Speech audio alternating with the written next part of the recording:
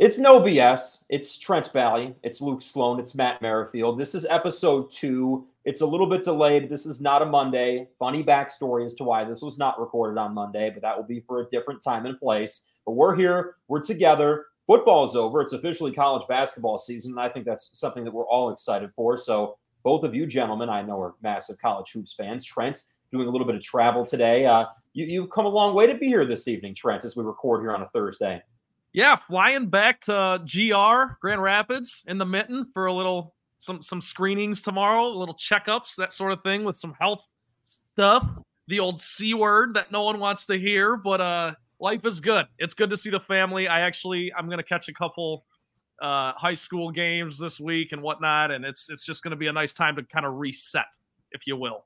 Merrifield, I understand the Wi-Fi battle. You're home in East Lansing right now. You're holding down Fight City. I understand the Wi-Fi battle of Fight City is still in progress at your apartment, but we're going to bear through it here. Your comments on that situation in general. It's been a work in progress since August, but I have a JDC, friend of the program, harping down my back. He's at a local establishment in the city right now, and he's trying to he at Mug Night reel right me now? It's Thursday. Into the dangerous world. What did you say? Is he at Mug Night? Is he at Mug Night right now? No, he a certain other friend of the program establishment is having a country night per se. Is the Riv having a country night? The rumors are they are. I've never in my life heard of a country night at the Riv, so this is potentially groundbreaking news here. This is groundbreaking. This could be big time. You're very happy to be here with us today. I am. JDC will be in a flannel. You're in a flannel. Oh, this is my Paul Bunyan flannel, my lumberjack flannel. Shout out Mug Night tonight, by the way. We're getting a little bit distracted, but tonight I got this from friend of the program, my sister Katie. They're giving out pink mugs tonight, and it says like L doesn't stand for love, L stands for Luhas. And Trent, I know you hate that place, but that mug fires me up. Hey, it grew on me a lot. Actually, ironically, after I left Michigan State, because when I came back to visit Hank, friend of the program, on Gunson Street. I won't give out the address like I used to on Green and White all the time. When we would go there and hang out, and then we'd walk over to Luhas. It grew on me quite a bit, but I'll tell you, when I was a sophomore and I might not have been 21, that some things happened, and I was not a fan of Luhas. But times can change, people can change. Hey, you can't incriminate yourself now that you're a legal adult. So correct. The courts have nothing on us. We're going to stay in Fight City, though, to start this one off. This actually was not in East Lansing last night, but it was just a pleasure to watch. Michigan State, an 80-72 win over Penn State yesterday. They hit the road. They were in State College out in the middle of God knows where in Pennsylvania. But it was a quality road win. It was a really good first half, but they hung 80 on a team on the road, and really – this is a Spartans team that when it comes to true road wins this season, they have a very few of them, if not maybe just a handful, like one or two. So anytime you can get one, it's good in my opinion. And this is a Penn State team. I think we talked about this the last time we recorded. I would qualify Penn State as like bad, but like kind of fun.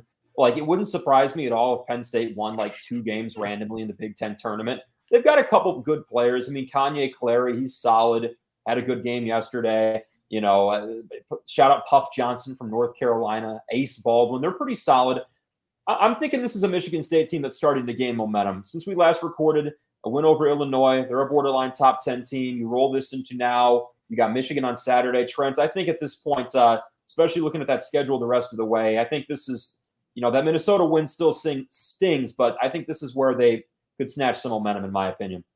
This was the soft underbelly of the schedule, and Matt, credit to Matt, we were texting about this probably a month ago, and we said if they can just kind of get through the stretch that they then got through, there was a real chance to start rattling some off. And you mentioned the Minnesota game. It sucks they lost that one, but to come back and beat, a couple of quality teams, I guess. I don't know. I'm a little lower on Penn State than Sloan is, but I'll definitely say this. I'm high on them. I'm really high on them.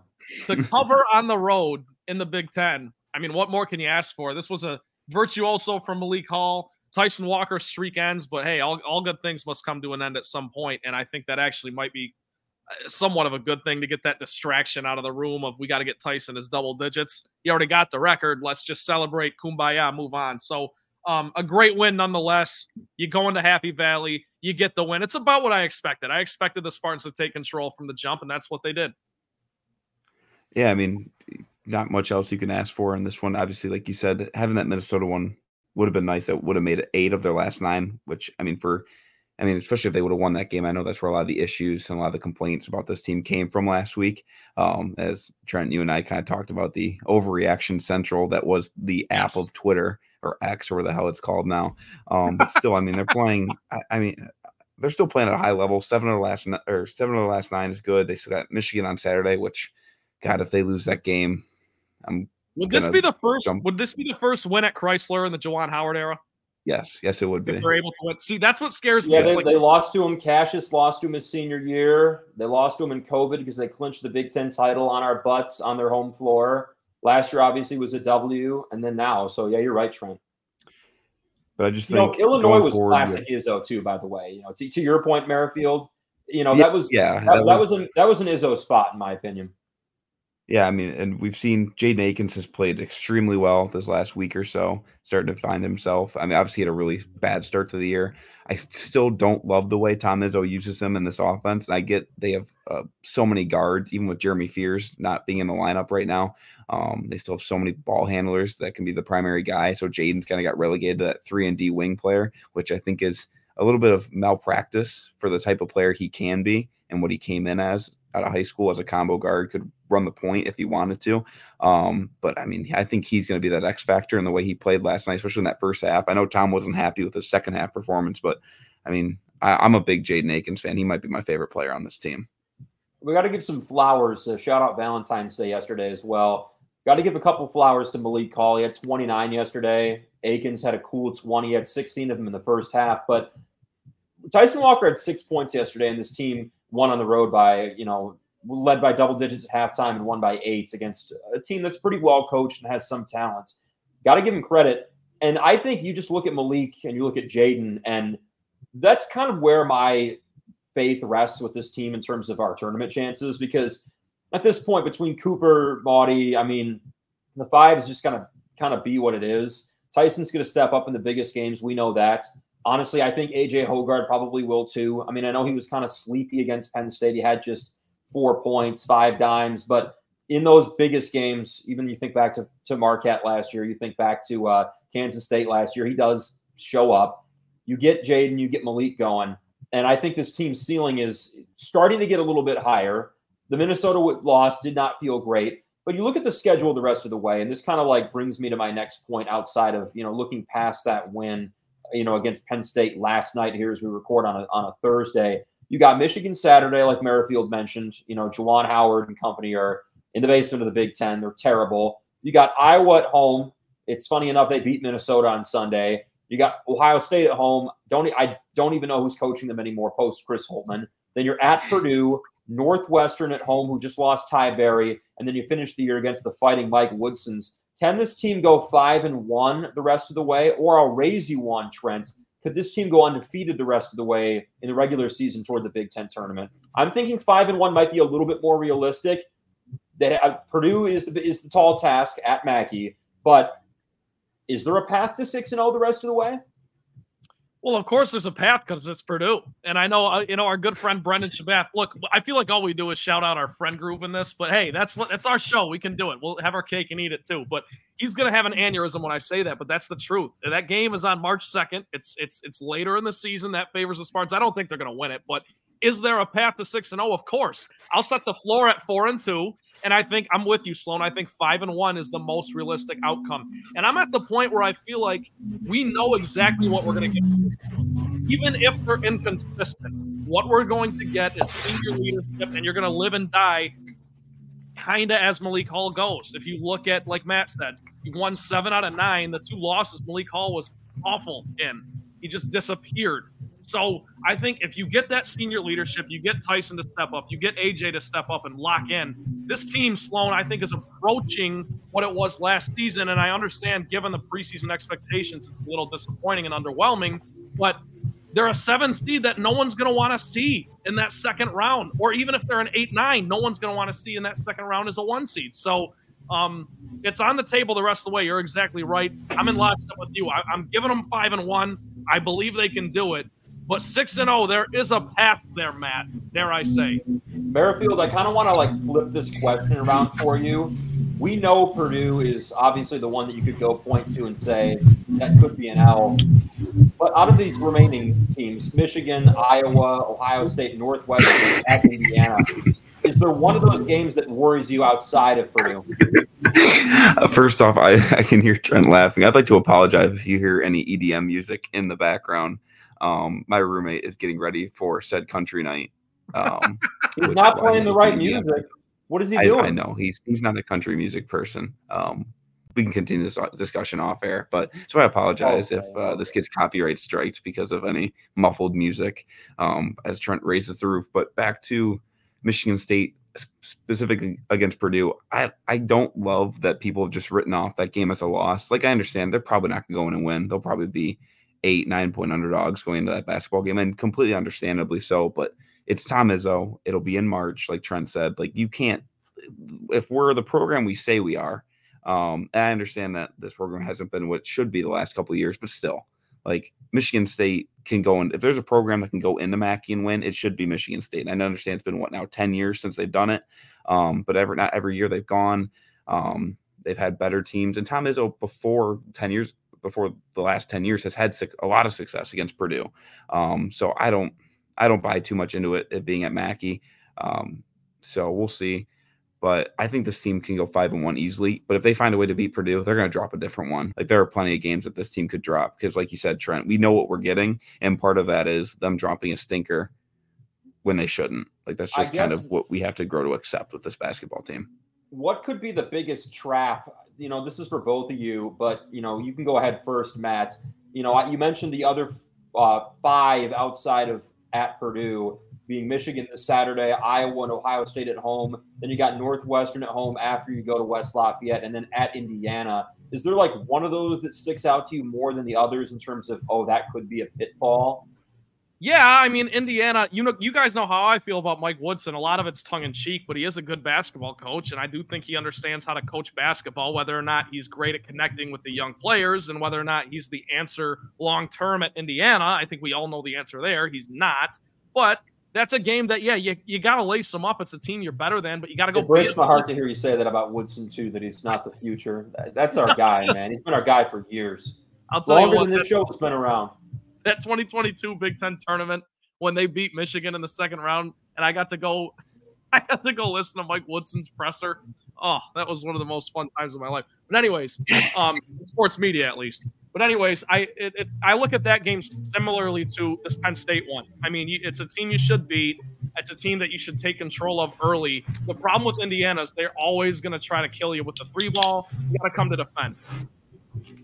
I really hate to be like this guy because it kind of sucks, but you mentioned it, Trent. It's a little bit of a monkey they have to get off their back at Michigan on Saturday. And I'm not necessarily just chalking that one up as a W right now. That kind of sucks because Michigan's terrible, and Juwan Howard's job status is definitely a conversation right now. But that could be a hole. That could be a hole they could fall into. Sure. What about these other ones, Merrifield? Are you at all scared of Northwestern at home, second to last game of the year? We haven't mentioned that one. I mean, Iowa and Ohio State, I think we can both kind of throw out. But what about those Cats? What about Chris Collins? I mean, now with Ty Berry being done for the year, that really puts Northwestern's season in general, not just obviously their chances in East Lansing, but going forward. They have a game against Rutgers tonight as we're filming this. I think they're playing right now. But I'm not sure. Losing, is he their second leading scorer, I think, behind Bowie? He's a great player. They've had some success. They've had some great success in East Lansing the last couple of years. But, I mean, senior night, and even if Michigan State loses to Purdue, I feel like they'll bounce back. Or even if they don't, I don't see them losing on senior night. That's just been a game where, regardless of who they play, I mean, the last couple of years they haven't played very good teams. Obviously, Maryland and Ohio State. But even when they beat, Michigan on senior day last 2 years prior during COVID, and then the 2019 season that we all remember. So this team always shows up when it matters on senior day. And R.I.P. Chris Holtman, who used to hate on the tradition, but maybe he can power. But so yeah, I think they take care of business against the Wildcats. Yeah, Chris Holtman. Well, I guess we're going to take a deeper look. So, a quick comments on Holtman, I suppose. That was obviously coming. I mean, they caught fire with Bryce Sensabaugh in the Big Ten tournament last year, but that couldn't obviously clinch them a berth in the NCAA tournament last year. They fell short. This year they're terrible. So that was kind of, I don't know. I thought they'd probably wait till after the season, but I was wrong. But you look at the Big Ten, and this is kind of the last thing I want to talk about right now as it pertains to Michigan State. You've got conferences right now like the SEC and the Big 12 who are looking like they're going to get 8, 7, 8, 9, even 10 teams in the case of the Big 12. You look at the Big 10 right now, and I'm looking at the standings at the moment. It's very real that there's only 6 teams getting in this year from the Big 10. It's usually 9. Shout out Jimi Hendrix. Flip that upside down. But, I mean, Trent, is there – we'll go back to the standings. I mean, Minnesota dropped that one to at Iowa, which was terrible. And then you've got Indiana, who's 14-10 and 6-8, 7 in conference. Maryland, Iowa, they're both 14-11, 6-8 in conference. I mean, do any of those teams have a shot, or are we looking at 6? I mean, bad year for the Big Ten. I think we're looking at 6, Sloan. I'm with you, and I'm not sure. I've never been. You guys know I beat the table for Big Ten basketball. I love it. Everyone wants to talk about there hasn't been a champion since 2000 when it was yours truly, the Spartans. And man, I don't agree. I think it's such a grueling season. The style of basketball they play, they recruit that Midwest talent, and you're just inevitably going to get some grueling tournament. By the time you get to the tournament, you've gone through some injuries and things aren't quite clicking the way they should. But Sloan, I think this is the straw that breaks the camel's back. I think there's been more competitive seasons with the Big Ten than this one, but I think people are finally wising up to the idea that the Big Ten team that finishes 8th in the conference ain't exactly a tournament team, or at least, they don't want, they'd rather give the SEC or the Big 12 the benefit of the doubt in that department. And I can't disagree wholeheartedly, put it that way. I think Indiana definitely kind of did themselves in a little bit because they had 2 opportunities to beat Purdue. You need to win one of those games if you want to make the tournament, most likely. They did not. One of them was last weekend. You look at Minnesota, we mentioned it. They had the opportunity to beat Iowa, which would make them 7-5 in conference play and 16-8 overall. I mean, I wouldn't say they were be in the driver's seat at that point, but they'd definitely be, trending in the right direction. And then you've got Maryland too. But, we'll talk about this a little bit later too in terms of the legitimacy of these top teams in the Big Ten. But it is a little bit surprising to see 6 Big Ten teams. But, Trent, you love college hoops. Merrifield, you do too. The Big 12 has just been a wagon this year too. Like if the Big Ten picked a really bad year to be bad, if they wanted to sneak another team in. SEC's not bad too, Trent. You're a former SEC guy where you worked in Nashville. So, I mean, Merrifield, is this the right read on this? I mean, I don't think we've got a doubt at this point. Yeah, I mean, come March time, I'm interested to see who kind of takes over. I know we are going to talk a little bit more national landscape in the next couple of minutes, but looking at, I don't know who I even like this year. They're really up and down looking at the bracketology, which it is wide open, which makes it really fun. I have a bone to pick with certain members of the bracketology community because they had Michigan State in the first 4 out, and then somehow because they just beat Illinois at home, which very good win, but that moved them up to an 8-9 seed. I think that's a bit exaggeration. Another bracketologist moved State down after beating Illinois. Not sure how that happens. So I have a bone to pick with bracketologists, and I look at it at the field and I go, I like UNC as a top, but other than that, I have my own thing with UConn, which I know we'll talk about them later. I don't know. I don't know who's going to go on a run. Usually by this time of year, I kind of have an idea of who the underseeded 7th seed is going to be. It might very well be Michigan State. And I don't want to be like that homer, but there aren't many teams that even Michigan State has its flaws that I see where I go, not in a normal year, but I don't know who's going to be those teams this year. So. See, I love Merrifield that you're being right now the straw that stirs the drink in terms of college hoops. And we got a lot more coming here too, because our in or out segment for this show is all college hoops based. We kind of looked at each other when we were making the show sheet this week and we said, we're all college hoops guys. Football's over. Let's just hit the ground running. And we're going to kind of set the table here because there's going to be a lot of college hoops that we talk the next really 2 months. So this is just kind of the tip of the iceberg, so to speak. That's coming up in a couple segments, but there's a lot going on right now locally in Detroit. Hey, we're all in the mitten right now. That's pretty rare for this podcast. Yeah. Brent's holding down the west side of the state. I'm recording right now in Southfield. Matt's holding down Fight City, general of the, Wi-Fi battle up there in Fight City. But we'll talk locally. It's the Detroit dance on here on Thursday as we record. This was the big story last night. It was out in Phoenix, last game before the All-Star break for the Pistons. You think, probably a loss to the Suns. They're starting to play well. But what caught the headlines this morning was not that. It was Isaiah Stewart, Beef Stew. We know his actions in between the lines. My favorite one is a very fond memory of mine. That would be LeBron James and company, I believe in 2022 when they had that big fight at the Palace. But last night, Drew Eubanks and Isaiah Stewart allegedly had some kind of altercation in the bowels of the Footprint Center before the game. Isaiah apparently threw a punch and connected on Drew Eubanks. He was briefly arrested and detained, and the NBA is looking into this. Beef Stew he's going to bring attitude, and that's what he's on this team for, and I love that about him. This obviously crosses the line. I mean, I don't want to say we have a Draymond situation here with Beef Stew because this is kind of offense number one that's egregious. Maybe number two if you count that Lakers game. But what's your read on this situation, Trent? Is it a really bad look for the Pistons, or maybe should some national pundits pump the brakes on that, in your opinion? Oh, it's not a good look. I'm not going to overreact. I mean, he got arrested for assault for a second, and then they kind of sorted through the situation. And like you said, they're still kind of waiting for the dust to settle to figure out what actually happened. Look, is it a bad look for the Pistons? Yeah, but what's been a good look for the Pistons since 2016? I couldn't give you 5 things. So it's just tough sledding in Detroit, and I know that's a lazy take from me. But I just have to believe if this team was competing for something and Isaiah Stewart knew that there was stakes in the game, he wouldn't be acting like that. I truly believe that. I think if the morale was a bit higher and the team was doing better, even just 500, he's not going to come out swinging against people in the tunnel. Now, I don't know if he was already ruled out or not, but he obviously didn't play in that game, wasn't supposed to because of an ankle. Or was that Eubanks? Do I have that backward? Either way. You had it right. You had it right. Yeah, so he wasn't going to play in that game.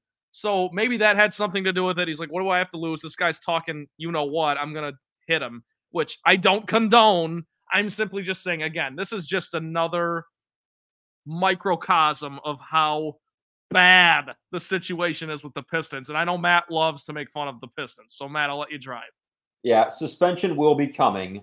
But, I mean, that's the question, Merrifield. I mean, 4 years down the line, or even 2, is he Draymond? That's my question.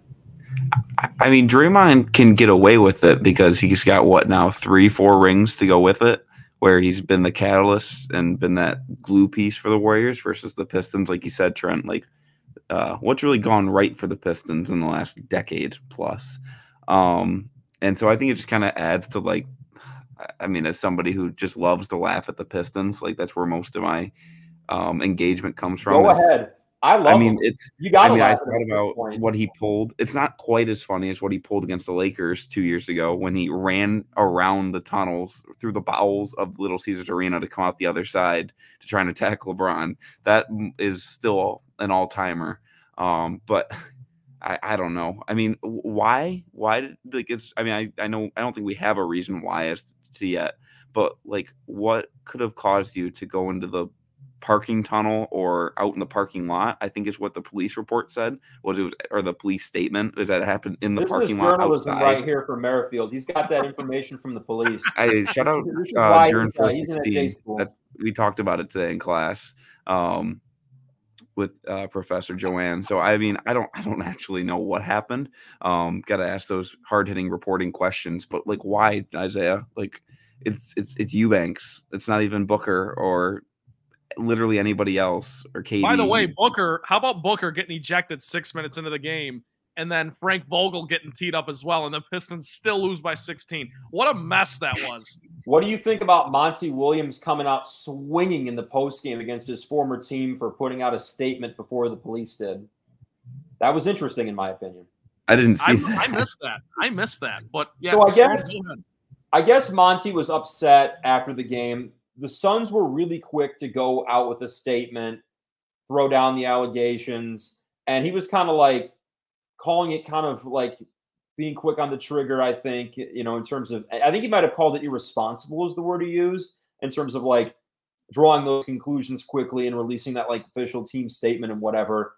I don't know. I mean, at this point, it's hard to defend a guy who, punches a dude before the game in the bowels of the arena, which, I'm not going to defend him. I'm sorry. I love you, Isaiah, but like, I can't. And I mean, the thing about this with the Pistons, and we're going to pivot here because they're terrible, but I mean, from a sports viewing standpoint, like, what's your pulse with this team the rest of the way? Like, I'm a psycho, so I'm going to be watching them either way because I love basketball and I love the Pistons and I'm crazy. But like, did the trade deadline fire you up? Did it deflate your hope in this team? Did you hate it? Did you love it? Do you have any reasons to watch down the stretch? I guess for me, like I said, because I'm a sucker, I'm always going to hold on to enjoyments in watching Jaden Ivey and Cade Cunningham and Jalen Duren. And I think Asar Thompson's taken steps.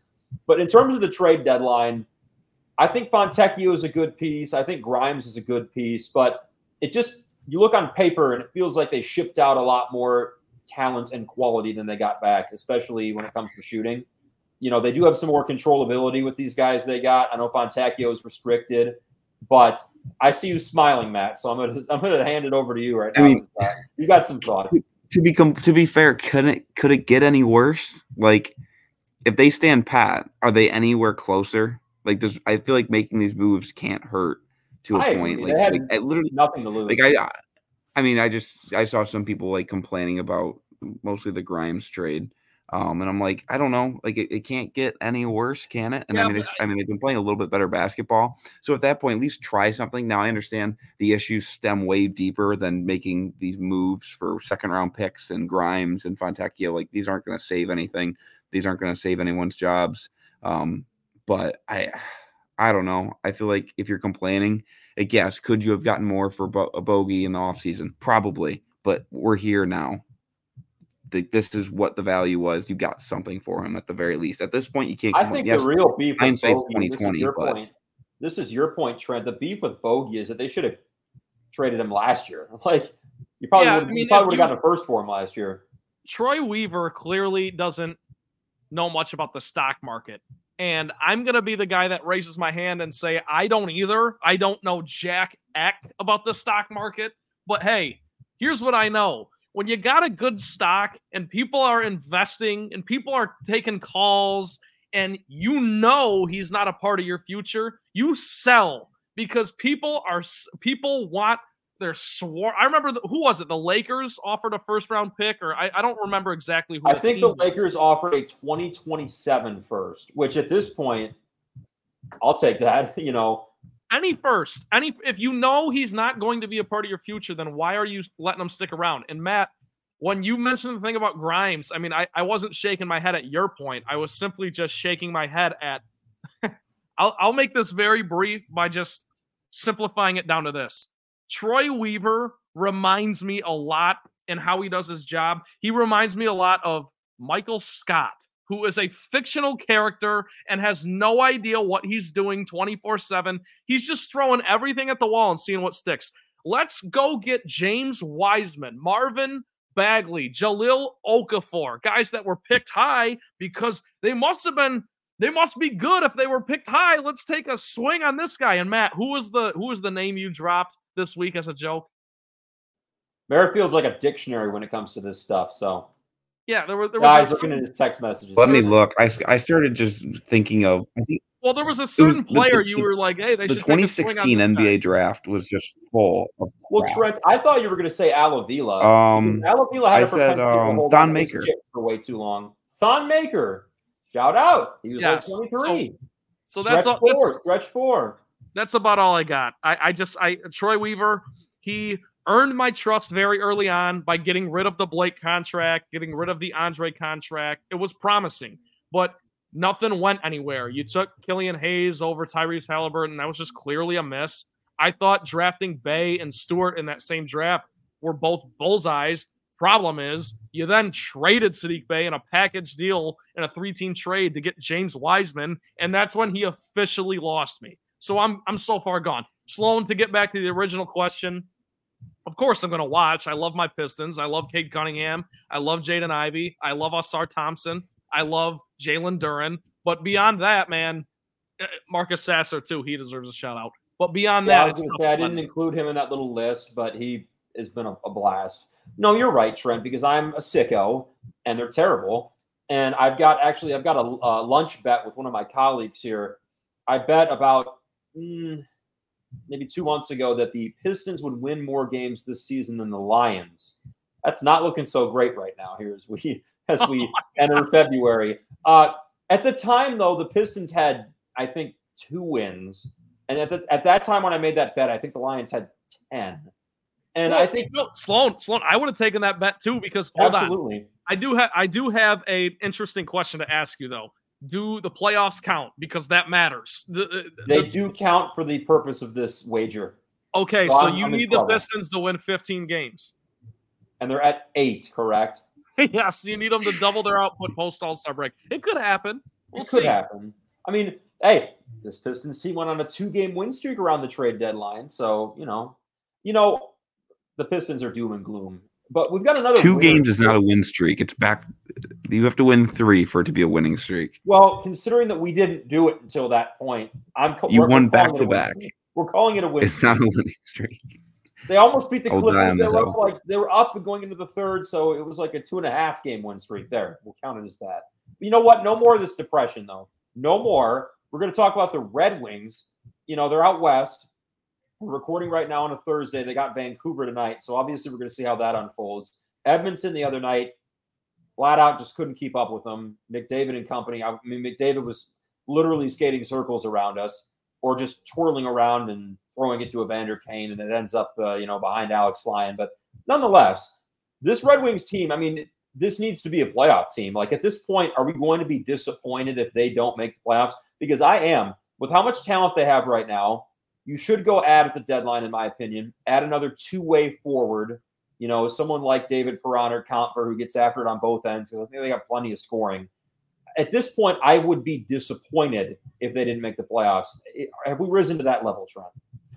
100%. And I'll keep this short and sweet because I'm not going to act like I know the most about hockey, but I do watch the Wings and I follow them pretty closely. They play no defense. They're very fun to watch because they play a fast-paced game. But here's the thing. You have to be buyers at the deadline because, Sloan, you said this is the year to make the playoffs. I mean, you already made the move to go get Patrick Kane. It's worked out handsomely, at least statistically. And you made the move to go get DeBrincat before the season. You've made a couple of splashes. Now it's time to put your money where your mouth is. You're one of those teams that's on that teetering line, and you need to find yourself on the positive end of that. It's playoffs or bust. And I'll tell you right now, if they miss the playoffs, Stevie Y's seat is going to be hot. And I know no one wants to hear that. Whoa, hey. I don't think he's going to get fired. I'm simply just saying I think people will start to be hip to the vibe of, like, what's going on here? Are we still trusting the Yzer plan or are we not? Because the Yzer plan's taking a hot minute. So I completely agree. It is. And if I can draw a quick cross-sport parallel before I throw it to Matt here in a second, who knows much more about hockey than I do, this reminds me of what the Lakers just did at the at the trade deadline. They didn't do anything. They trust the fact that they have talent. They'll figure it out. It's no big deal. The Wings, I feel like, are in a situation like that, where they're kind of at the bottom of that playoff mix, but they're in it nonetheless. They need to make a move to insert themselves, firmly in that playoff mix. And if they don't, I'm afraid that getting a little fat and happy, for lack of a better term, is going to come back to bite them, and that's all. I would guess you're in lockstep with our thoughts, Merrifield. Well, I think they're in an interesting spot, too, because, like you said, they could very easily find themselves out there 2 points ahead of New Jersey, which the Devils can't stay healthy. But the other side, they can still pass Tampa. They're 3 points back of Tampa for that third-place spot. So, I mean, I feel like you said, Trent, they have to start playing some defense. That's like the biggest thing. I haven't watched a ton of Wings hockey this year. I was at the game they played the Sharks against back in early December when they there was like 8 goals or 7 goals. We met up. That was an enjoyable game. It was awesome to watch the Wings blow that, and for me to be there to watch that. But I mean, I think the expectation, I think they're going to make the playoffs. I think they'll be fine. They have plenty of talent. At deadline wise, they still have a lot of talent in the system coming up. I'm not sure if Edvinson is still up. I know they called him up for a little bit. I don't know if he's still playing for the Wings or if he's back down in Grand Rapids. But I kind of want to ask the question. This was Mike Merrifield's question of the week. Ooh, this is perfect timing. This is a segue right here. What is we all kind of expect this team to make the playoffs. What is the expectation for this team come playoff time? Whether they're wild card, whether that 3 seed in the Atlantic, kind of where do we think this team can go? Obviously, there's some issues. They don't have some defense. They're still a long way away from that from being where they want to be. But my last point, kind of with you, Trent, about the hot seat for Yzerman, was when he came in, he kind of had a similar job to what the Tigers had to kind of rebuild through, and kind of what Scott Harris is now taking over, because I mean, actually, it's kind of what Al Avila took over when Dombrowski. Ken Holland was awful. Ken Holland was awful, and he did the same thing where he spent a ton of money and then sold off the farm to make sure to sell out for this team. Well, at that point, to keep the streak alive, not even to compete for championships. So that really put the Wings in a tough spot. So I think where they're at, I mean, yeah, you want to see them a little bit further ahead, but I mean, they're competing for a playoff spot. They should be a playoff team this year. So I think you overall have to be, for the most part, happy. And there's still talent coming with this team. They still have money to spend. And I think in positions of need, like goaltending, they have obviously young pieces. I don't know what Costa is going to end up doing, but Trey Augustine for Michigan State looks like a godsend. I mean, he's incredible for Michigan State. But back to the Mike Merrifield question. Come playoff time, what do you guys think this team is capable of, and what should the expectation be? This is going to be a really lame answer when it comes to the Mike Merrifield question of the day. I have no expectations. I just want to make the playoffs. Yep. This is a team that has not made the playoffs since I believe I think it might have been my senior year of high school, the last time they made the playoffs. It was either my senior year of high school or our freshman year of college. It was a long time ago at this point. None of us here could legally drink. One of us here still can't. But the bottom line is just taking a step into the mix, because the East is deep. Like you mentioned, Merrifield. The records might not indicate it, but there are still some teams with a lot of talent. You know, the Devils are on our heels. They're really good. Buffalo's got talent. We've had problems with the Senators. They're crummy, but they're good. I just want to make the playoffs, because the problem is you could get matched up against Boston, who's really good. I mean, I know that we play pretty, typically we're good against Boston. They lost to the Panthers in the first round last year. So never say never, I suppose. But I hope this is not a cop-out, Mr. M, but I just make the playoffs. That's the step. With the Lions this year, I think it was different. I always wanted the Lions to make it and win a playoff game. That was my goal entering the year, because I thought if you were to compare the Wings and Lions right now in terms of how they are entering the season, the Lions, in my opinion, were way ahead of where the Wings are when they entered the season in terms of the progression of them toward the playoffs. So that's why my expectations are a little bit lower, because not a lot of people predicted the Red Wings to make the playoffs this year. The nerds and the scientists and mathematicians didn't like our chances. They loved effing Ottawa and Buffalo and those, I'm just jerks. I'm just going to say jerks. But yeah, none. None is my answer. I said I was going to be a short answer. It turned into a long answer. So no, Sloan, you're fine, because I completely agree with a lot of what you said. So I'll give the short answer. But I think this is why it's important to keep expectations in perspective, because you're exactly right on the Lions. The expectation for me, at least, was to win the North and win a playoff game. They exceeded those expectations. So let's be honest about this Wings team that hasn't made the playoffs,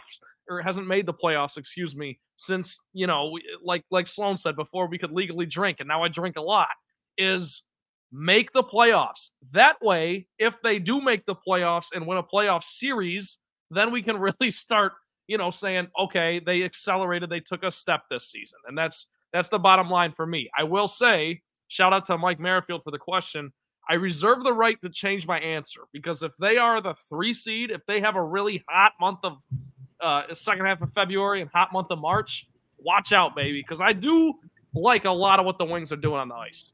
Merrifield, he's your father. He's allowed to change his answer, because I say yes if it's up to me. Yeah, yes, of course. You are, Trent. You're allowed to change. I think in terms of the Wings, I think the matchup, I think if they get Boston, they should compete in that series. I think they have a shot in it, because the Wings clearly don't have the defense and goaltending to win in the playoffs. They just don't. But I think a team like Boston, who doesn't have very good goaltending either way, we kind of saw that last year when they played Florida. But then again, the Wings don't match up better in that.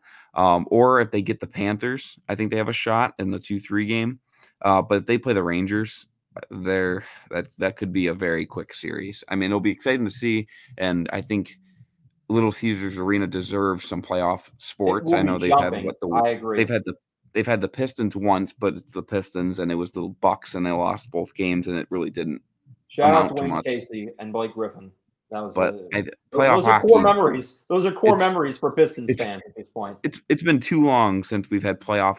I mean, obviously we just had football, but playoff hockey is, I think, a better atmosphere than playoff football.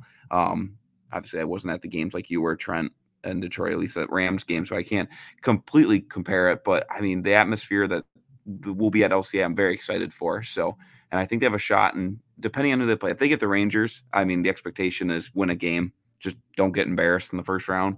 But other than that, I think they can compete in a series and maybe find a way to win one and win a series. And then from there, obviously, this team's not ready to compete whatsoever. Putting a bit of a lid on the Wings as we move through the, top things that we're thinking about locally. I want to do Lions, but quickly. We were going to record on Monday, so this was going to be a little bit splashier than it is now. So that's why we can kind of pick the pace up on this. Just two really quick questions. Trent, I'm going to start with you. Take all the time you need, but I think the consensus right now in terms of Vegas, second best odds to win the NFC behind the Niners for next year.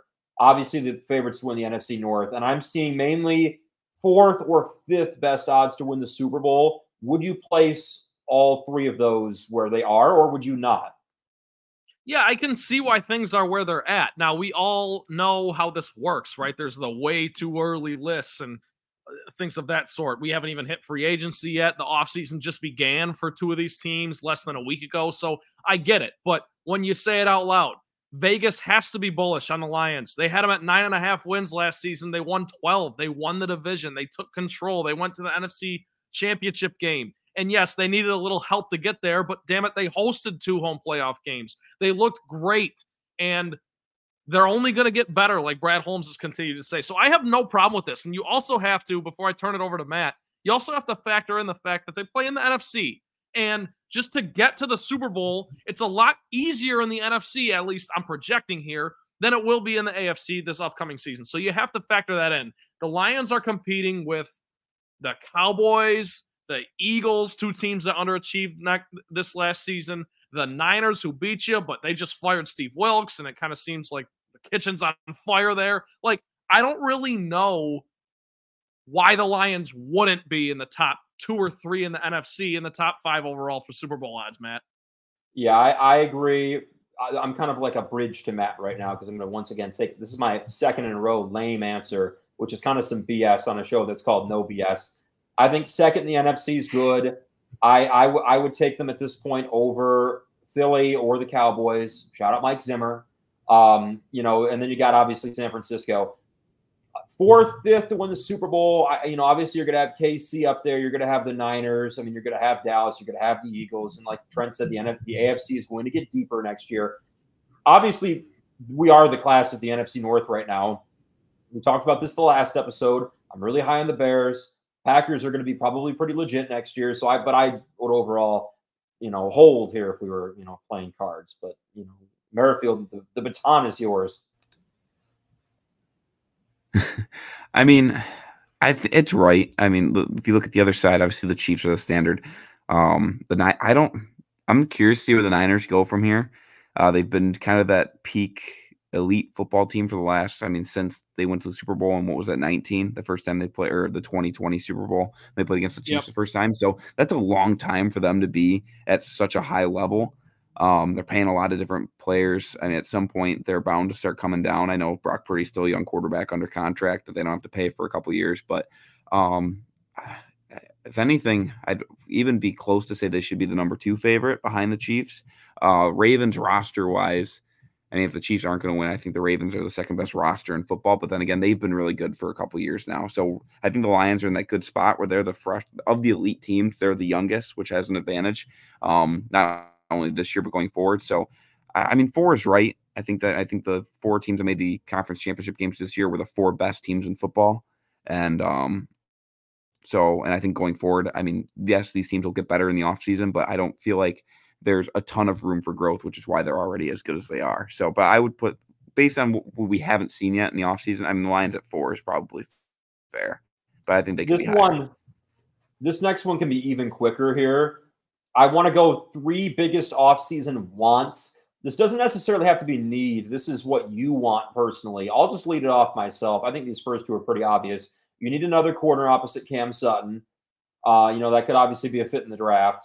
Kool-Aid McKinstry could be one of them. I mean, there's a lot of corners in this draft. Yep. I want a bookend for Aiden. That might be more likely to come from free agency. And then my third is kind of a little bit sneaky. It's on the other side of the ball. It's on offense. You're going to bring Glasgow back.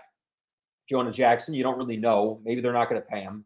He's had some reliability problems the last couple of years. I'd love to see this team draft another guard. I mean, I know you've got Sorsdahl, who wasn't bad, and Awashika, can't pronounce his name. Sorry, love you. You played well in stretches this year. But I think, I could spending a 2 on a guard. I wouldn't hate that. That's like my quick 3. So you can go ahead. This is like a mini Mount Rushmore here. Yeah, I mean, I'll make this quick again. I think you need one at every level on defense. You need a pass rusher aside Aiden Hutchinson, like you said, Sloan. I think you need another linebacker. I actually like what the Lions have at linebacker. I'm in the minority there. I like Anzalone. I like Derek Barnes. I like Rodrigo. I like Reeves Maven. But come on. I mean, if you could get like a wrecker in there who's just flying all over the field, that'd be awesome. And then I definitely think you need a corner opposite Cam Sutton. And something that I think got buried this season was supposed to be Emmanuel Mosley. He came into the season with the torn, and you just kind of got dealt a bad hand. His first game back, I think it was week 4, or maybe I'm off on that. I was high on him too. I was really high on him. I was too, and I think Cam Sutton's a bona fide number 2. I really do, because Cam Sutton had some great games this year. It's just down the stretch. Unfortunately, he kind of faltered. So, Sloan, I'm with you. I think the focus has to be the defense, but I think you bring up a really, really key thing that, the Lions can't take the offensive line for granted that they had this season. I think Penei Sewell is as good as it gets. Frank Ragnow is as good as it gets. Graham Glasgow, very underrated. Jonah Jackson, free agent. There's a lot of things. You want to keep that offensive line where it's at or better. So I definitely think that's an area for improvement. Not necessarily because the offensive line wasn't good enough, because it certainly was, but considering what you might lose and what's on the market, you want to, pick up the phone in that scenario. Yeah, I think, bolstering the offensive line is always, important to do, especially with some of the players, like you said, like Jackson and some of the guys, the future isn't there. Draft-wise, I think defensively, I think obviously that's going to be the focus, but I think, like you said, Trent, kind of repeating what you said, but the offensive line, if you can't, I'm trying to figure out how to word this because I kind of just coming up with this right now, but it's good right now, but going forward, obviously in 2 years and just players are getting older and just like that, before you know it, the offensive line isn't what it was. So just obviously just getting reinforcements, making sure the depth is there. So when you have pieces come apart, because as with age, players break down, more injuries come in. We saw that with Ragnow and different players already this year. So. And Matt just nailed something that I think is very important. The Lions are in that unique sweet spot of you need to plan for the future, but your window is right now. And 2 things can be true. You have to operate as if both things are true. You now have the infrastructure in place. You have the franchise functioning at as high of a level as it ever has. So you need to reload while also, keeping in mind that the time is now. So it's a fine line to walk, but I have faith in Brad Holmes and Dan Campbell and Sheila and Rod Wood and company that they can walk it, Sloan. We'll do one on the Tigers, the other cats in town. Spring training is now officially underway. We got pitchers and catchers there now, but pretty much everybody looks like they're there. I don't see any notable omissions amongst the hitters that aren't there at this point either. This isn't like a real question. I'm just throwing this out there, and I am interested in, I guess, taking both of your guys' temperatures on this. I'm really high on this team. The division is out there for the taking. Minnesota, all they did was cut payroll. They're not going to be as good. Chicago and Kansas City are terrible. Cleveland, Terry Francona is not walking in that door anymore. And you look at this Tigers team, it was not a splashy offseason, but it was an offseason I really liked. You add Kenta Maeda and Jack Flaherty to a rotation that's already got Skubal, Manning, Reese Olson, Casey Mize. I mean, you've got 6 legitimate starters. Also, Sawyer Gibson-Long is not bad. And then the bullpen, too, is really deep. I mean, you bring back Lang. Hopefully he doesn't walk everybody like last year. Foley, Holton. You add Shelby Miller. You bring back, Andrew Chafin. Miguel Diaz is very good. Alex Faedo could pitch out there. Bo Brisky. I think this team has got pitching in spades. It's all going to hinge on, I think, really 2 things. They got to get off to a faster start. They're horrible under A.J. Hinch in the month of April. Got to get it off to a quicker start. And these young bats need to take more steps. For the Colt Keiths and Jace Youngs and Justin Henry Malloys of the world who will debut this year, competency in year 1 is going to be important. And then for the Torkelsons and Kerry Carpenters and Riley Greens of the world, they were all very good last year. Take another step up into like an all-star caliber. But I see less holes on this team. There's really none amongst the pitching staff. You add Joey Cora as your third base coach. He could maybe unlock something out of Javi because they're countrymen. But I'm really high on this Tigers team. I've always been an A.J. Hinch guy all along. I love the way he manages the bullpen. I think he's brought a level of professionalism back to the Tigers that they needed here in the last few years. And really, I haven't been this excited about a Tigers team in a while. And expectations, I'm not cranking them up, but I'm high on this team and their chances to make this probably a pretty fun summer. I'm cranking them, Sloan. I'm cranking them. And by the way, I'm glad to hear that. I'm really glad to hear that. And it comes from a good place, let me tell you. Because, Sloan, I'll tell you, you just had Tigers talk in spades. I mean, that is exactly how I feel about this team. The pitching is set. The only thing I disagreed with is I'm not a Hinch guy. Everyone knows that because of our family. This might be the biggest thing that you and I disagree on of all of our takes of all of our teams. And yeah, not even be close. It probably is. And I guess my foundation, look, he can prove me wrong this season. The 2 things you mentioned that I 100% I want to harp on a little bit is you have to get off to a better start. You can't be so bad in April because this Tigers team last season, after a horrendous April and a horrendous May, they were actually an above 500 team the rest of the way, and they were above 500 on the road the entire season, which is crazy. So if you can just get off to a decent start and put together the season that you truly believe you're capable of, and Sloan, like you said, these young players take steps that you think they can make and steps that you draft them 1-1 like Spencer Torkelson, like you believe he can make, then absolutely this team should have expectations to win the Central and do well. So, Sloan, I'm with you there. I 100% agree with you on that. I think the team's going to be a lot better this season. And the second big thing, and I'll make this quick and then I'll turn it over to Matt, you got to have more of a consistent everyday lineup. That's the only thing that drives me crazy about Hinch. It's always shuffling guys around in the outfield. Scotty Harris he's cut from that San Francisco Giants cloth where they platoon the hell out of people too. So shout out third base this year. Platoon is putting it lightly. I mean, the things that A.J. Hinch does, I mean, it's like playing Farkle where you just put the dice in the cup and shit, or Yahtzee, and you just shake it up and what are we doing today? Who are we playing? So, I do think beyond that, there's some superficial things like Miguel Cabrera is not around anymore. We all love him, but you don't really have that weight or pressure, if you can even call it that anymore, of his final season. I really like what the Tigers have, Matt. All right, Matt, you gotta get on the bandwagon, please. I mean, I want to believe, and what even gets me to buy in more is Mike Merrifield, front of the program, is he thinks the Tigers are going to win the division. Like he's all in. Hell yeah. So when you get him to buy in, like today.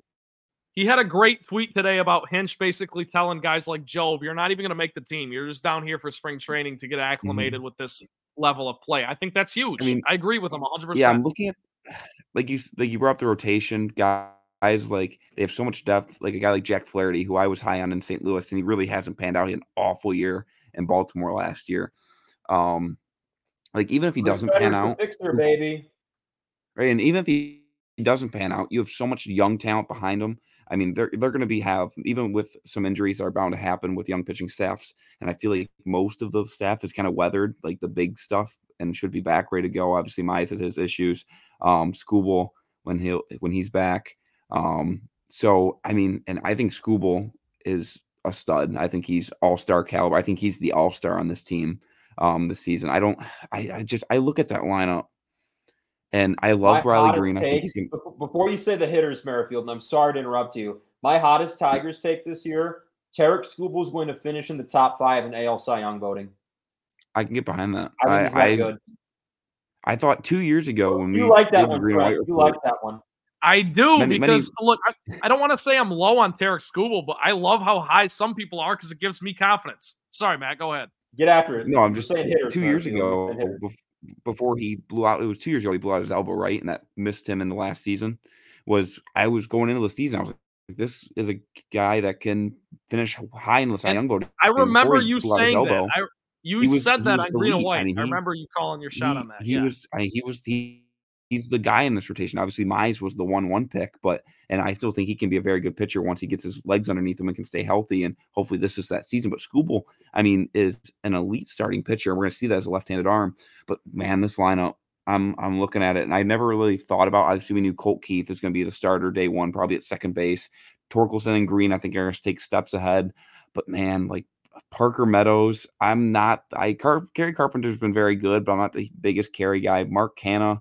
Zach McKinstry is in your starting lineup. I don't know if I can support a team winning a division with Zach McKinstry starting every day. I know he's around. He's valuable. He's like a Don Kelly. I'll keep him around. Like, Come on, he's good. He's got lettuce. He's got good baseball. He's a platoon guy, but he cannot be your starting third baseman for a division-winning baseball team. Like, I'm sorry, not when the Guardians have J-Rom, and not when now I'm blanking on the third baseman for just any hitter. Like, obviously the Twins have Correa.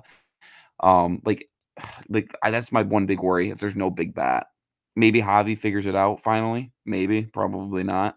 Hey, no one would love to see. Nobody would love to see Almago turn it around like this guy right here. I love Javi Baez. And the biggest thing, and so you kind of touched on this, it's not even getting off to a good start in April. It's not getting off to a bad start. Like, not being putrid offensively in the month of April. Just be average hitting wise. They have enough pitching. Just like they're historically bad in the month of April. If you cannot do that, they got a shot. All right, everybody knows the deal. And it won't take much. 85 wins is probably all they need, which is sad to say. Correct. And that's a big reason why people are high on the Tigers. And hopefully as the season gets closer, we can do a fully and in-depth Tigers season preview. But it's great. Sloan, I love the question you threw out there. Everybody knows that's just one of my big concern is that we're not super high on the Tigers. We're just super low on the rest of the division, which I don't know is a recipe for success. But then again, my sleeper team in the American League this year is in the AL Central. I think the Royals are going to surprise a lot of people. I don't know if they're good enough to win the division quite yet. I don't know if their pitching's there, but they got a lot of young talent. A player like Bobby Witt is just what the Tigers need. Like, they need that talent level player. I think Riley Green and Spencer Torkelson are just in that tier below a player like Bobby Witt in terms of star power. They gave Bobby a lot of money. They gave Bobby the bag. Mm-hmm. All right. Everybody knows the deal here. This has been a hallmark of various radio and podcasting programs that we've graced over the past 3 to 5 years. I don't know, Merrifield. With Merrifield here, more like 2 to 3 years here. But it's in or out. This is high speed. This is dangerous. It can get a little bit dangerous. It can get a little bit dicey. It probably will tonight, too, as we record on a Thursday, because this is in or out college hoops version. And we kind of wet our whistle a little bit on college hoops here in the first segment. And we're going to get in depth a little bit more now. This isn't going to be a ton of Michigan State, but honestly, that's fine because we're going to talk plenty of Spartans. We're going to talk plenty of everybody. This is something I touched on a couple times, and I'm going to go ahead and pull up the standings here as we speak because I just want to get my math correct here. So play the elevator music in the background. But the question is here: does the Big 12 get 10 teams in the tournament this year, in or out on that, Trent Valley? I'm in. I think it's the best. It's the best conference in the nation. It's been the class of the nation for the last probably. I don't want to overload it, but I'll say the last 5 years, the Big 12 has probably been the standard in college basketball. I'll go over on this. I love that. I love 10 teams from the Big 12. Why not, Matt? I think I'm going to go. I'm out. I think if they go under, I think they have 9. They have 8 for sure. But then Texas, K-State, and Cincinnati. Like, they need 2 of those 3 to make it. And I think it's just Matt, cannibalism. I'll call my shot. I'll call my shot on it right now. I think Kansas State and Cincinnati will both make it. I really do. Okay. I think one of them does. Because I think Texas gets in, even though they're like, I can't stand Texas basketball. I was big on them the last 2 years, and now I'm completely out on them. Ronnie Terry drives me off the wall. Their coach looks like Gustavo Fring from Breaking Bad, and I can't get over it. But I don't know. Cincinnati, I just don't think they're ready yet. They jumping from the American to the Big 12. They haven't done a bad job, but I think it'll take a little bit more time. And K-State, I mean, last year was an incredible season for them, but they don't have what they have last year. Obviously, they lost a lot, and so I think they're gonna get 9. I think they get 9. I think Texas gets in, but I think K-State and Cincinnati are 1 seeds in the NIT. Sloan, so I'm the tiebreaker here, and I'm going to be in on this. I love the Big 12 every year. I picked the hell out of them in the tournament. I'm going to do it again this year. We'll just run them all down here for the sake of doing so. Iowa State, Houston, Baylor, shout out Texas Tech, very fun team. 4th place in the conference right now. That's 4. Believe it or not, the number 6 Kansas Jayhawks right now, entering this week number 6, are currently 5th in the conference at 7-5. Obviously, they're going to still make it. That's 5. BYU is 6. TCU is 7. Oklahoma is 8. I'm going to go with I'm going to go with Texas as a 9 and K-State as your 10, with Cincinnati not making it because they're 15-9 and 4-7 in conference. I mean, they're struggling right now too. They've lost 2 straight. But Merrifield said it. There's that group of 3: K-State, Texas, and Cincinnati. I'll take K-State and Texas to get in. Next, the SEC. I'm going to scroll down here in my alphabetical standings. Is the SEC like far and away the second best conference in college basketball this year compared to the Big 12? Is it not even close, Trent? In or out on it not even being close? This is where I will show my Big 10 colors, which are green and white, by the way. The SEC gets a little bit of a pass for they get a little bit of that extra media coverage pumping that is a trickle-down effect from football. As football season ends, some of these reporters head to the basketball games and they start to pump up a team like Tennessee, who has shown they are extremely vulnerable. While they will be a high seed in the tournament, it's still Rick Barnes at the helm. I got news for you. He ain't been great in March. So give me the Big 10 as the second best team in the conference, or in the country, excuse me. I would also throw the Big East in that conversation, given the fact that we got UConn and Marquette both in the top 4. The Big East might get 2 1 seeds. So, Matt, I'll turn it over to you because I know you feel some type of way about UConn, but I am out on the SEC being the second best conference in America. Yeah, far and away, like Sloan tried to put it, I do not agree with. The Big East, you have UConn and Marquette. Creighton's not bad. Then you have a lot of middle-of-the-road teams around that bubble. Obviously, Butler's a tournament team, I think. And the Big Ten is not good this year. Butler's got wins over Creighton and Marquette this year. And right now, as we record, they're 7-7 in the Big East and 16-9 overall. The schedule the rest of the way doesn't look bad for them. They should be in. Put them in. They should be in. Go Dogs. But I would agree with you, Trent, on the standpoint the SEC gets a bump. In this team you didn't mention, South Carolina is not a good basketball team. Yeah. Why are they 11th? They got boat raced yesterday. They're 50th in offense and defense on Ken Pom. Like there's no reason for them to be a 3 seed. This is once again why I hate bracketologists, because I want to know where they get their numbers from instead of just throwing. I get it. Basketball kind of sucks this year. So Matt, can you call him out? Is it Jerry Palm? Jerry, I don't know if I can say what I've been calling Jerry Palm to certain people via text message. But I have very strong feelings about Jerry Palm. Regulated. Mike DeCourcy at Fox is almost as bad. Joe Lunardi's the opposite, where he has Michigan State way overinflated and then dropped them after they lost to Illinois. It's insane. But yeah, South Carolina, why they're a 3 seed or a 4 seed now after they lost yesterday, beyond me. Kentucky doesn't play defense.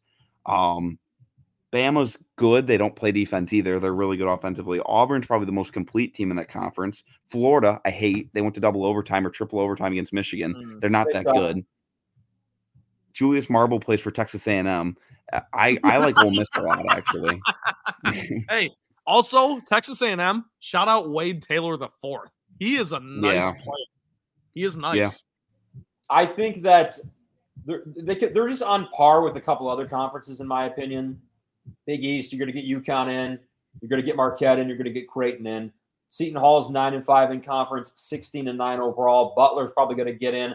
Also, Providence has got a couple decent wins this year. They're 16-9 and 7-7 in conference. They could be a team that also gets in. Big Ten, they're probably just a small cut below the SEC, in my opinion, but I don't think it's by far and away number one Big East, number two SEC. So I'm also going to go out. This could be a bit of a wide-reaching in or out.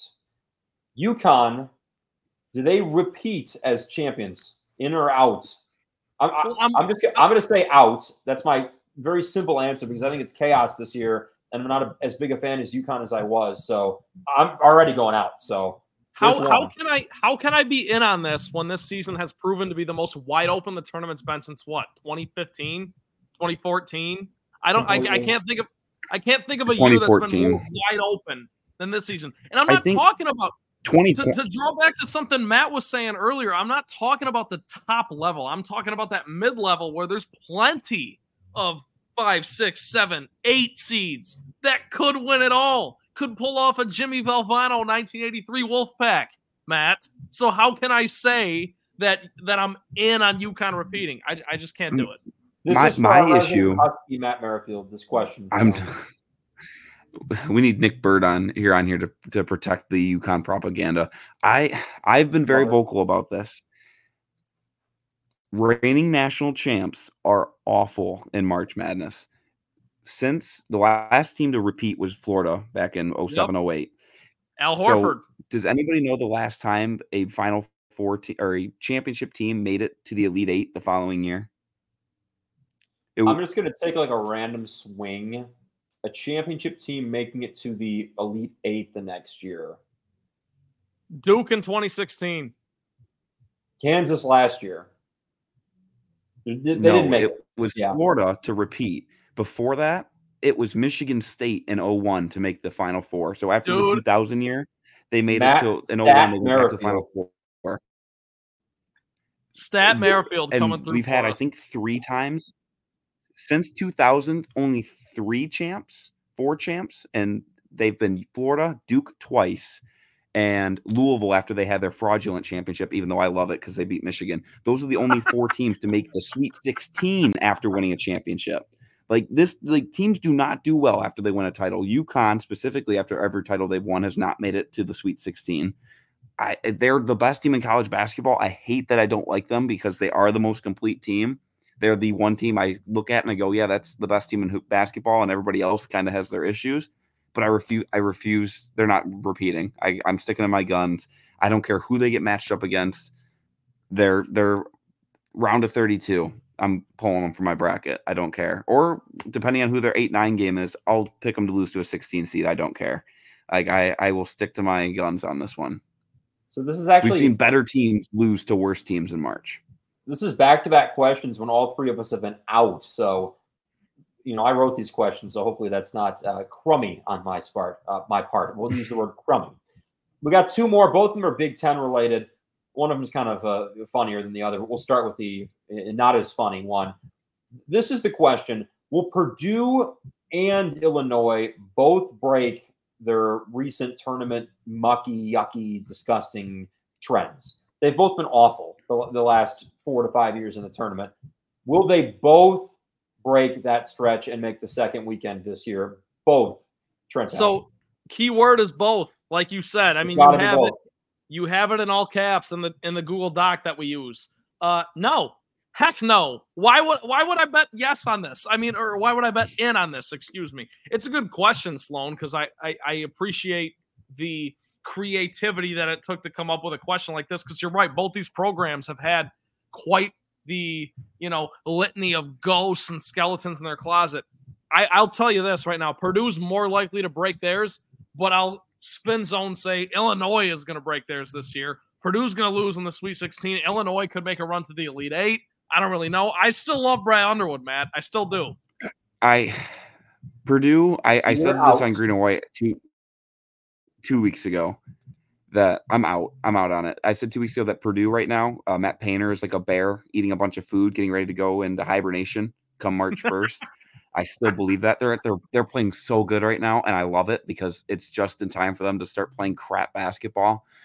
I'm torn because at the beginning of the year, I said I don't know who's going to win it. This might be the year Gonzaga and Purdue figure it out and play in the Final Four against each other, like they both together, like all the frauds all at once, and that might very well end up happening. We could get Tennessee with Rick Barnes, Marquette, Purdue, and Gonzaga in a Final Four, and I would not be surprised with how bad of a college basketball year we've had. I wouldn't watch that Final Four because I would just hate it because I hate all 4 of those programs. But I don't think Purdue shakes it. For Illinois, having Terrence Shannon on the floor he's one of the best in college basketball, and he's such a difference maker. And I think it's going to be interesting going to March this year because all the best players in college basketball they're number one, they're not freshmen. Of the Wooden Award list of the 30 players named today or yesterday, none of them are freshmen. And there's not a lot of top-end NBA talent going into this year's draft from college there is a lot of the top prospects are overseas, and there's some players from programs that aren't very good. I feel like going into this year's NBA draft, and that's usually been a thing of having NBA talent is what gets you over the top, and none of these teams have it. So, especially Purdue or Illinois. We're going to make it 3 outs. I think you guys expressed all my points. Until they both do it, I'm not picking them. So it's really as simple as that because I've been burned many times in the past. Shout out Fairleigh Dickinson. We're actually going to call an audible for this one after 3 questions of 3 straight outs. This is not an in or out, but Trent's got a college basketball question supreme of the day that we were texting about earlier today. And I just want you to fire that off, and we're going to bat this around in the air. Yeah, so I'll go last here because I want to hear you guys' answers before I adopt mine, so to speak. But I want to hear everyone's team that you're adopting going into March Madness and we're talking a team that's probably no higher than a 5 seed. A team that you think's in that mid-tier that you are picking to make a run. I guarantee you that this team that I'm presenting to you right now is not the team that you think it is. I'm going with the New Mexico Lobos. Stop. God damn it. You know who their head coach is, right? You know who their head coach is, right? It's the Mountain West. They don't win in March. Little Patino's got them going. They are stacked. They've got. Do you remember the last time Little Patino was in the tournament? Do you remember what happened? Time out. I'm calling up 30. I'm calling up 30. Yeah. Did Matt just say when was the last time the Mountain West doesn't run in March or whatever? San Diego State just made a run to the final last year. What did they done the 3 years before? What did the rest of the conference do last year? I don't care. I'm talking about this year. What did Lil Ricky do last time he was in March, Sloan? Do you remember last time he coached a game in March Madness? Because I don't. He got ran off the floor by Cassius Winston in 2019 when he was coaching Minnesota. A lot of people did. I got news for you. A lot of people got ran off the floor by Cassius Winston. Come on. All right, let me present my case here. Patino, like him or not, is a guy who has coached in a lot of big games, NCAA tournament games. He has taken teams there in the past. He can do it again and is capable of that. And they've got so much depth of scoring. And it's veterans, too. Jalen House gets 15 a game. Donovan Dent gets 15 a game. And a guy who I loved Patino coach at Minnesota is Jamal Mashburn Jr., Trent, you and I covered him our senior year. Very good player. He's also a guard. He gets 15 points a game. So you've got 3 experienced guards who can lead a team in March. They get 15 a game. And then you've got, shout out Obi Toppin's even younger brother, JT Toppin, gets 12 points a game. This is a team that I'm looking to. I was not going to pick a Power 5 team for this because it wouldn't be as fun. I'm going to pick the Lobos. They've got a sweet logo. I'm looking at it right now. This damn logo looks like it's about to hop through the screen and attack me. It's vicious.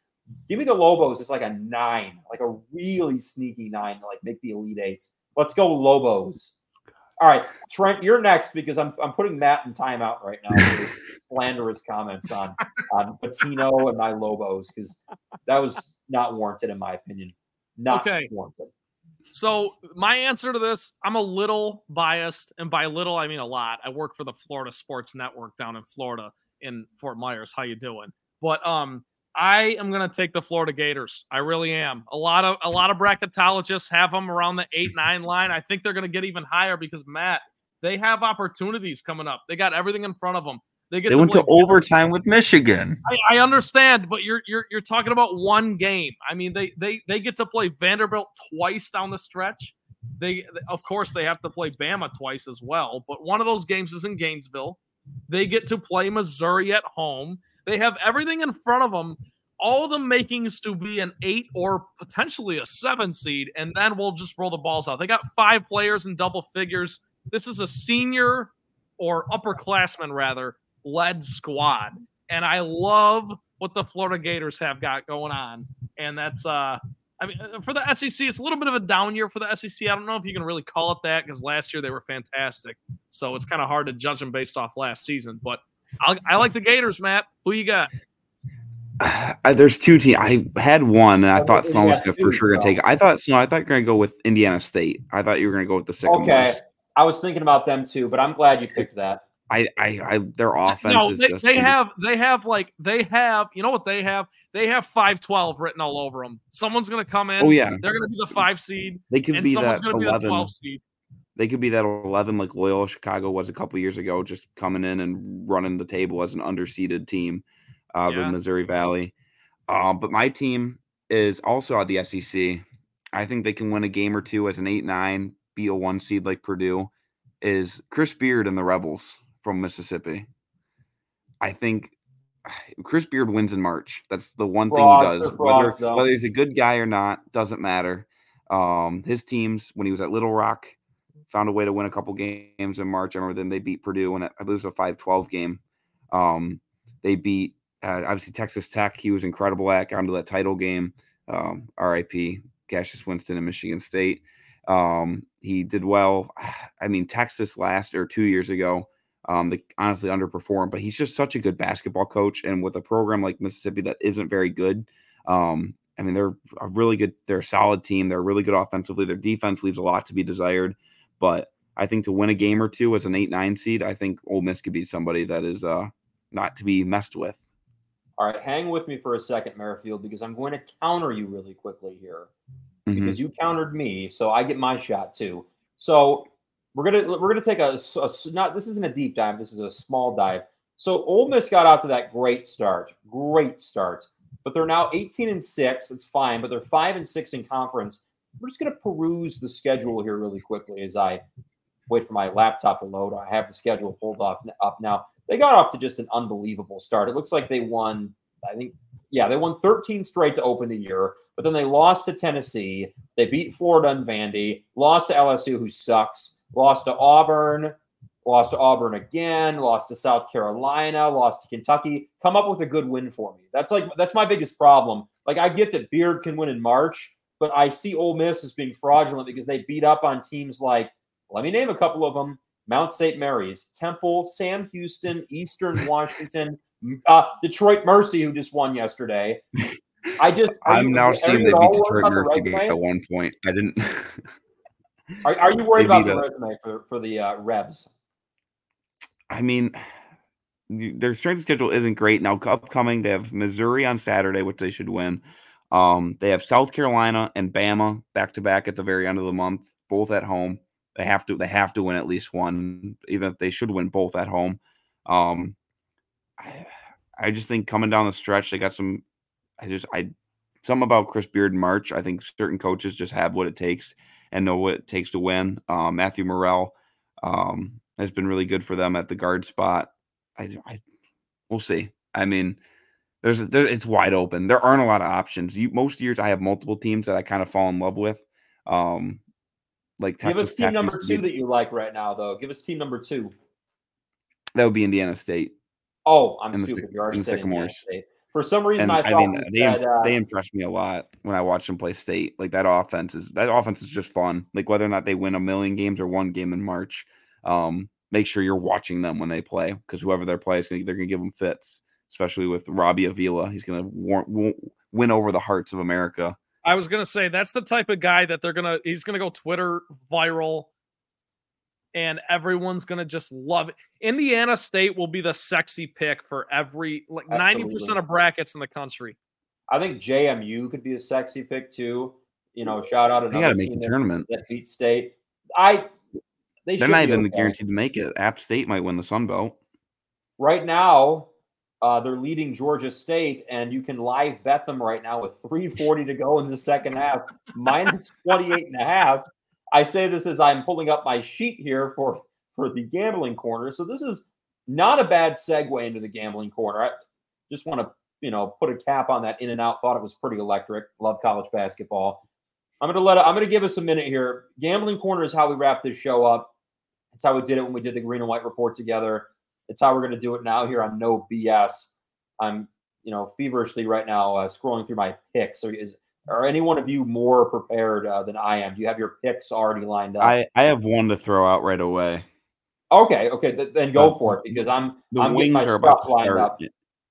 The Wings are about to start in like 45 minutes here as we finish recording on this Thursday night. Over under against the Canucks tonight, 6.5. I'm loving the over. Two teams that love to score goals. Goaltending leaves a lot to be desired on both sides. They just played last week, and it was 4-3 in overtime. So I definitely think they get to that 7 total once again. So give me the over in Wings and Canucks. All right. Well, I'll give you one. Full transparency here. I am obviously a resident of Florida now, and since I came back to Michigan, my Hard Rock Bet app is not legal here in Florida, so I can't really pull up lines. But I'll give you a money line. I'll give you a money line for Saturday's college hoops action, and this goes along with something that we talked about with Matt earlier about the Big 12 in particular and getting 10 teams in the dance. Give me Kansas State money line. They're hosting TCU on Saturday at noon. I love Kansas State to basically plant their flag and say, we're here. We're a tournament team. We're going to make this thing. And they're going to win the Purple Haze War, Sloan. I'm struggling right now, not going to lie. My laptop is currently on 7%, and I'm feverishly trying to pull up this line that I saw the other day. So bear with me. This is really embarrassing here. This is very embarrassing. I'll cut this out. You're good. Whatever it takes. You can give your pick, Sloan, and then you can send us off. So that way your laptop doesn't die. This is terrible. I can't find my line. No, this is bad for me too because I wanted to give like some good picks this week, but I can't even do it because I can't look at the lines. Okay, I got my spread. This is a team that I've got a little bit of personal background with this. Saturday, Trent, you're going to love this.